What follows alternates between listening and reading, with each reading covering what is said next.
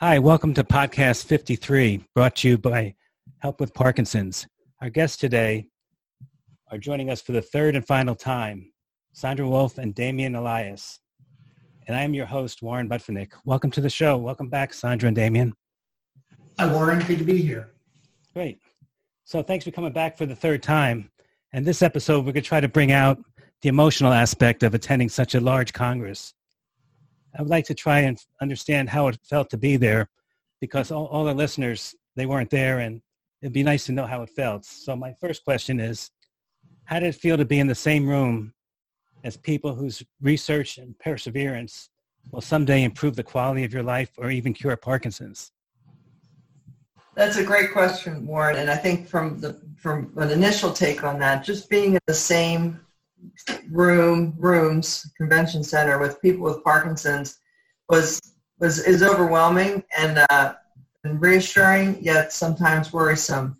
I tell the story frequently when I went to I'm early in my diagnosis with Parkinson's, and I really didn't know people who had Parkinson's when I was diagnosed, and really for the first 9 to 12 months after my diagnosis, I really had not made my diagnosis public.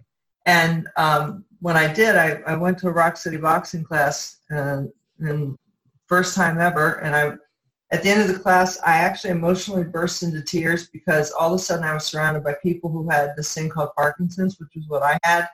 And it just put a reality to the whole experience that was humbling and emotionally overwhelming, because everyone who has Parkinson's it affects them in a different way. And it was like seeing a rainbow of afflictions, but yet it all boiled down to having Parkinson's.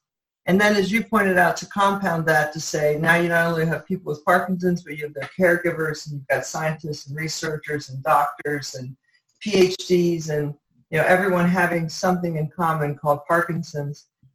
In one way, it's relaxing because you know that everyone there sort of understands.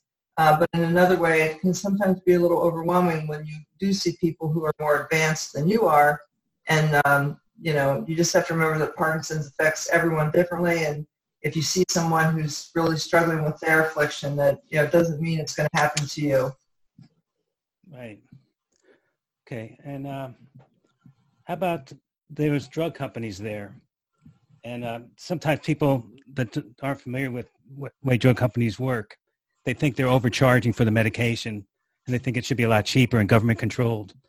Did you get a feel, being that there was a lot of drug companies there, did you get a feeling different than that? Do you feel like they should be better representatives, better thought of than that?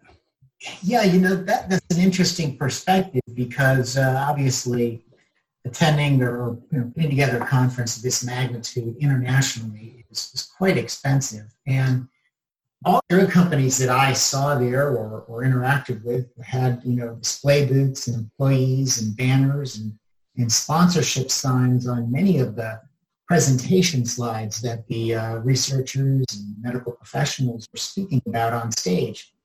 And, given the fact that the registration fee was so low for an attendee, and the cost of the conference was obviously higher than the total that they collected on the some of the registration fees.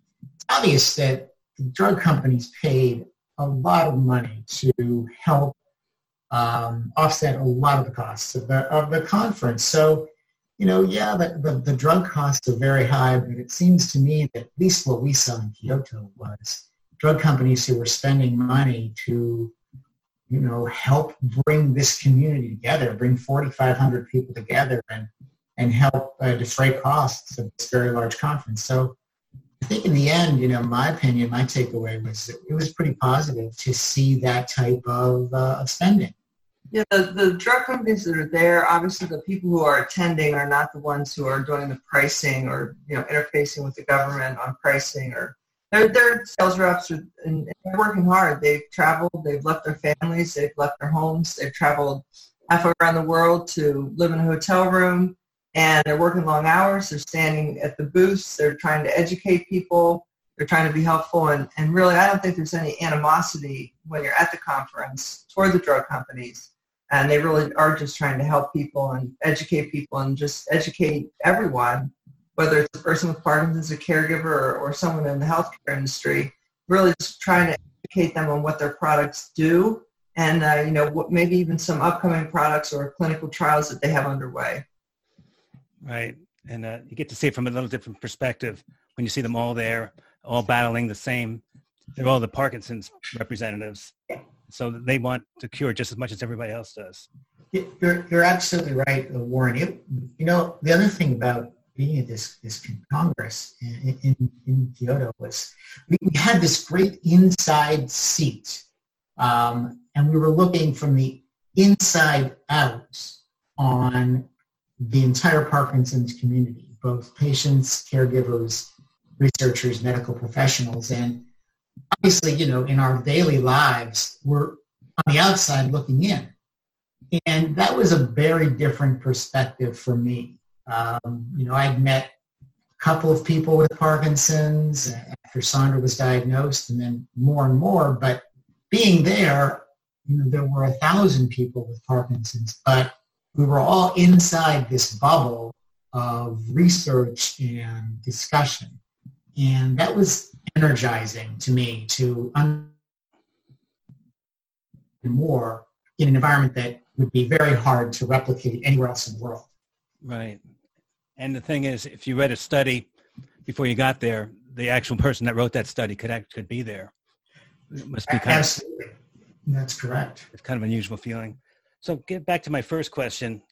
These people that do these studies and showed up at this Congress, the scientists and the people that are looking for a cure, they could have had different professions that paid more money or more fame, but a lot of them have their own reasons for what they're doing, and they kind of do it as a labor of love. Do you get that impression?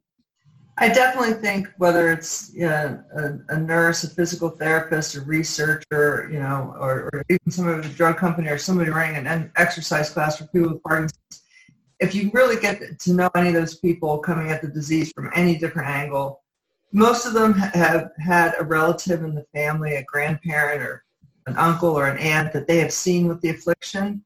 And it gives them the motivation to make their life's work really to try and find the cure so that they can eradicate this disease and that they will not have to see people in the future with the same disease. Right. And you mentioned when we talked about this before we got on the air that there was people that actually got rich from this profession. I was impressed by some people who were obviously had profitable operations, profitable ventures, but it seemed to me that most, if not all of them, had repurposed a lot of that profit and put it back into continuing to expand their entities or associations, research and development efforts. And so in my mind, it was a really admirable use of the profit to say, yes, we're making money on this, but we're going to keep investing more and more in the research side of our business. And, you wonder how much money they could put in to research and how many other companies could follow that same sort of path. And you add up all those dollars and you think there's really a lot of money being spent on research in Parkinson's and trying to find a cure. So, I found that sort of admirable from a capitalist perspective, yet admirable from a philanthropy perspective because they were reinvesting in really a great cause. Right. So you get the feeling that nobody's in it for the money. They're all in it for the cause. No, but if they could generate money, they actually generated it and put it back into the cause. Right. And I guess that's was there any people there from like Michael J. Fox or the APDA? Yeah, yes, there were. And as you know, the Michael J. Fox people always say that all they want to do is work themselves out of a job. Right. Yeah, they spend every penny every year, they said. They don't carry over any money. There were a number of groups such as that. There's a number of the APDA and the Michael J. Fox. I can't remember them all, but there's a number of them. And then there's even the state chapters or local chapters of the same organizations. Mm-hmm. And do you think that would be something that we should designate a representative from our area to go out there every 3 years? Definitely, there's certainly some positives that could be considered. I know that from some of the people that I know that maybe are in social media, they have social media sites dedicated to Parkinson's, or very active groups on Facebook, or just, little groups of people that just come together in their own private chat groups. Some that have their own, podcasts, such as what you're doing. They did a lot of research before the Congress. They knew what the program was. They identified people in the industry that they wanted to interview. One group that I know, before we even got to the Congress, they had already done 10 interviews with different attendees. They had also made arrangements to participate in a roundtable. Right. Another group that I'm familiar with in the PD arena, they submitted their papers. These are not doctors or researchers. These are just people who have Parkinson's, but they're so into their own personal research that they submitted abstracts. So I think, sending someone to the Congress is probably a great idea. I think a lot of upfront work could be done to maximize the experience. And I say that in hindsight. We obviously have never been to such an event as this.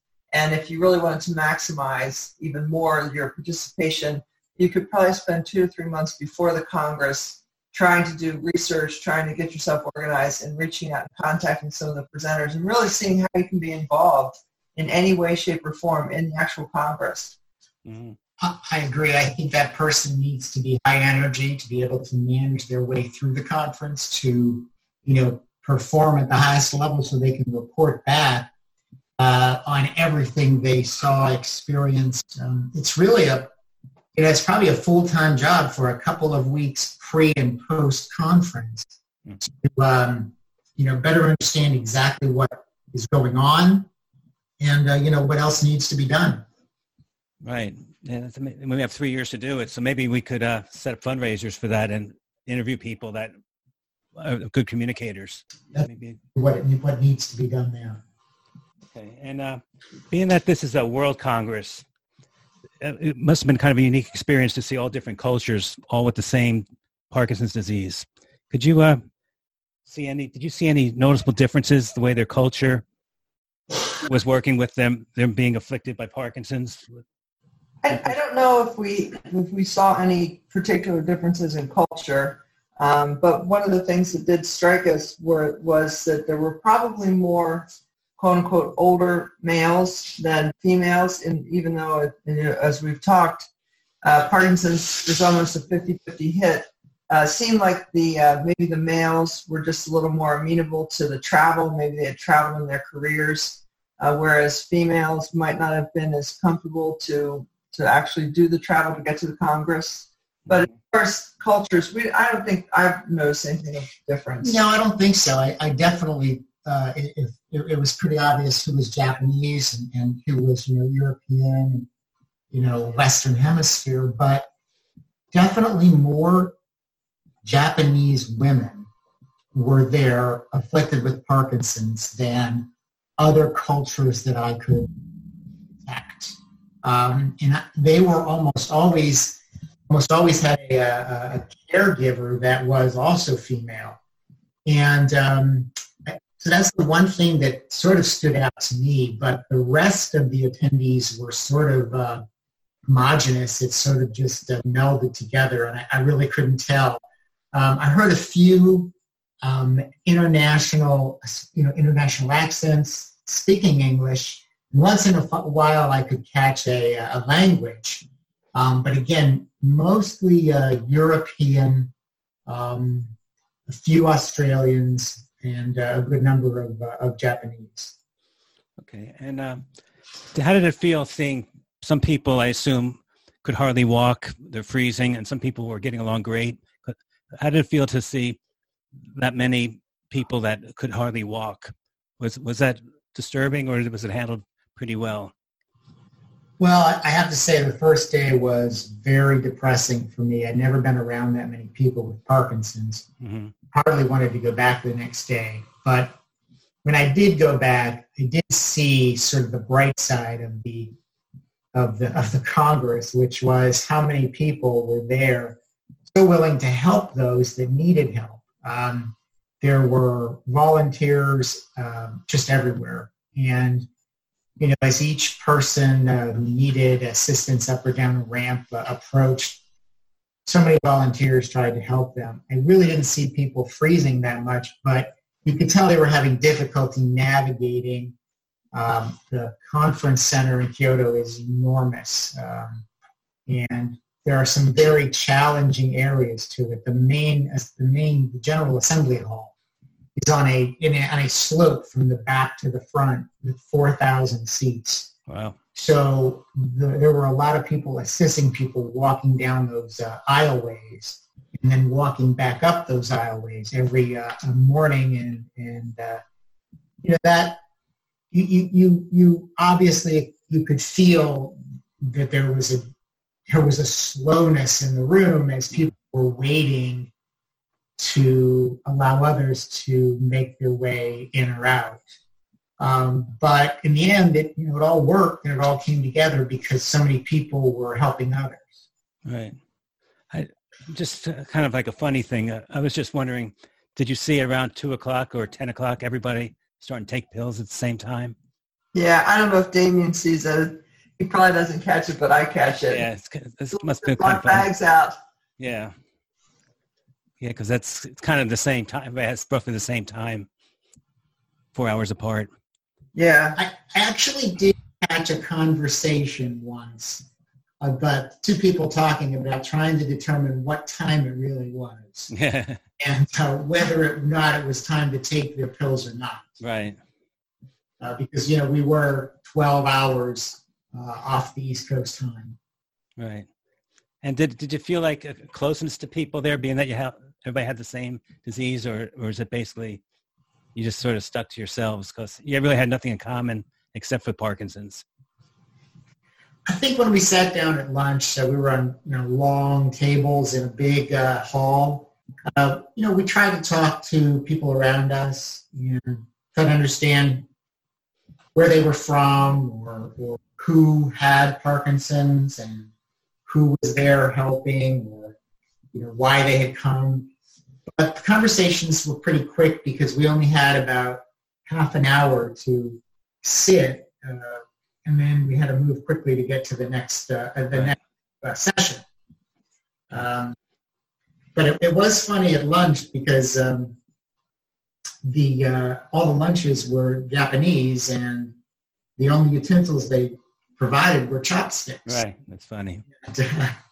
It was interesting. All the Japanese people, even those with Parkinson's, had no problem with chopsticks. So how'd you do with them? Did you try it? Oh yeah, we're not bad at it, but I was definitely outclassed by the Japanese there. And you think that you'll be going back next time, being that your Parkinson's will be a little bit further along, or you think you could handle any condition? Oh, it's on our calendar to go 3 years from now in 2022, Barcelona. Yeah, to Barcelona should be definitely interesting. It will definitely be something that we'll prepare a little better, a little more for this time. We didn't do a lot of pre-conference research other than, looking at the book or the online program. But I think this time around we're going to be better prepared. Right. Sounds good. So I'm glad you had a good time there. So you would recommend this, if it wasn't for the money, you would recommend this for everybody then? Yeah, I would absolutely recommend it. And I think the next time it's in the States, especially since it probably will be, more convenient for people, that's the one I would bet that it'll be here in 6 years. Right. I think that be great to get as many people as possible to go that way. Right. Sounds like it's a perfectly run organization. The way they probably started now for the next time. Oh, they have. Their staff to put this on work full time year round. It's not they just all disband and then start up again in 2022. They're already working full time. Yeah, the only commentary that I would have on if I had the ability to influence the conference, would be a better way to structure the sessions, because there were so many overlapping sessions in 4 days that there was just no way you could attend everyone you wanted to. But there might be a better plan next time, because they're trying to present so much information at once. Right. So it's kind of like the Olympics, I guess. Yeah, it's exactly like that. When you go to a conference, sometimes in the breakout sessions, they're repeated so that people can catch them at different times. Nothing was repeated here. Everything was one and only. And right. There could be 20 or more things going on at the same time. And I know from the people that we talked to, we all felt we would have appreciated if the speakers could have maybe uploaded their presentations to some central hub. They did have an app that you could use on your iPhone that had contained the program, but they didn't have the actual ability to access the slides of the presenters. And a lot of times if a presenter was talking about something that was of great interest, everybody was holding up their phones taking pictures of the screen. Right. I know that that's a topic that they have had presented to them in the past. It's just really the cost of getting all of that, the manpower to organize all of those presentations, upload them, make them available, make the bandwidth available. They said it's really just a cost issue. Right. So it's not an issue of them not wanting you to photograph things? No. It's just, I guess, basically so much of their operations are funded by different entities, and they said they just didn't have any funding to cover the collection of all the presentations and the storage of those presentations. But it's something that they know people want, and it's something that they will hopefully try to get funding for the next one. Right. And do you know how it works with these people that do the speaking? Would you know way ahead of time, or do they only sign up like a month ahead of time? Oh no, the program for this event is probably 100 pages. It was laid out well in advance of the event, and I know, having just been in some of these events in the past, there's usually a deadline by which the speaker has to present their abstract of their talk, and then there's usually a time when they have to submit their actual slides to the talk. So it's really just a massive coordination effort, and then a storage effort, and a technology effort to make the presentations available to the audience. So that may be something to work with them, because if you could work a few months ahead of time and get a copy of everything, that would make things easier. It sure would. Even if they have to pay for it, with a company that handles the downloads and things like that. And that could be an add-on feature they may offer, where if you pay your registration fee and pay an additional certain amount of money, you'd have access to certain things. Right. We would do that because it would be nice to have all those presentations so we could take the time to review them again, because it's tough to absorb that in 4 days. Mm-hmm. Just to read it and try to understand it over a period of weeks or months afterwards would have been helpful. How about if are you allowed to ask questions at these things? All of the sessions had a Q&A session, and sometimes, I would say almost every session we were in, the questions, it exceeded the time available. Mm-hmm. Oh, that's good. So they let it run over a little bit. They did, but not by more than a minute or two. Because okay. the time to move around the building was about 10 minutes between each session. And sometimes the walk was 12 minutes long. So, okay. Yeah. So you had to keep moving. They had to keep moving. Yeah, otherwise you'd be way behind. But overall, you're still very pleased with the way things worked out.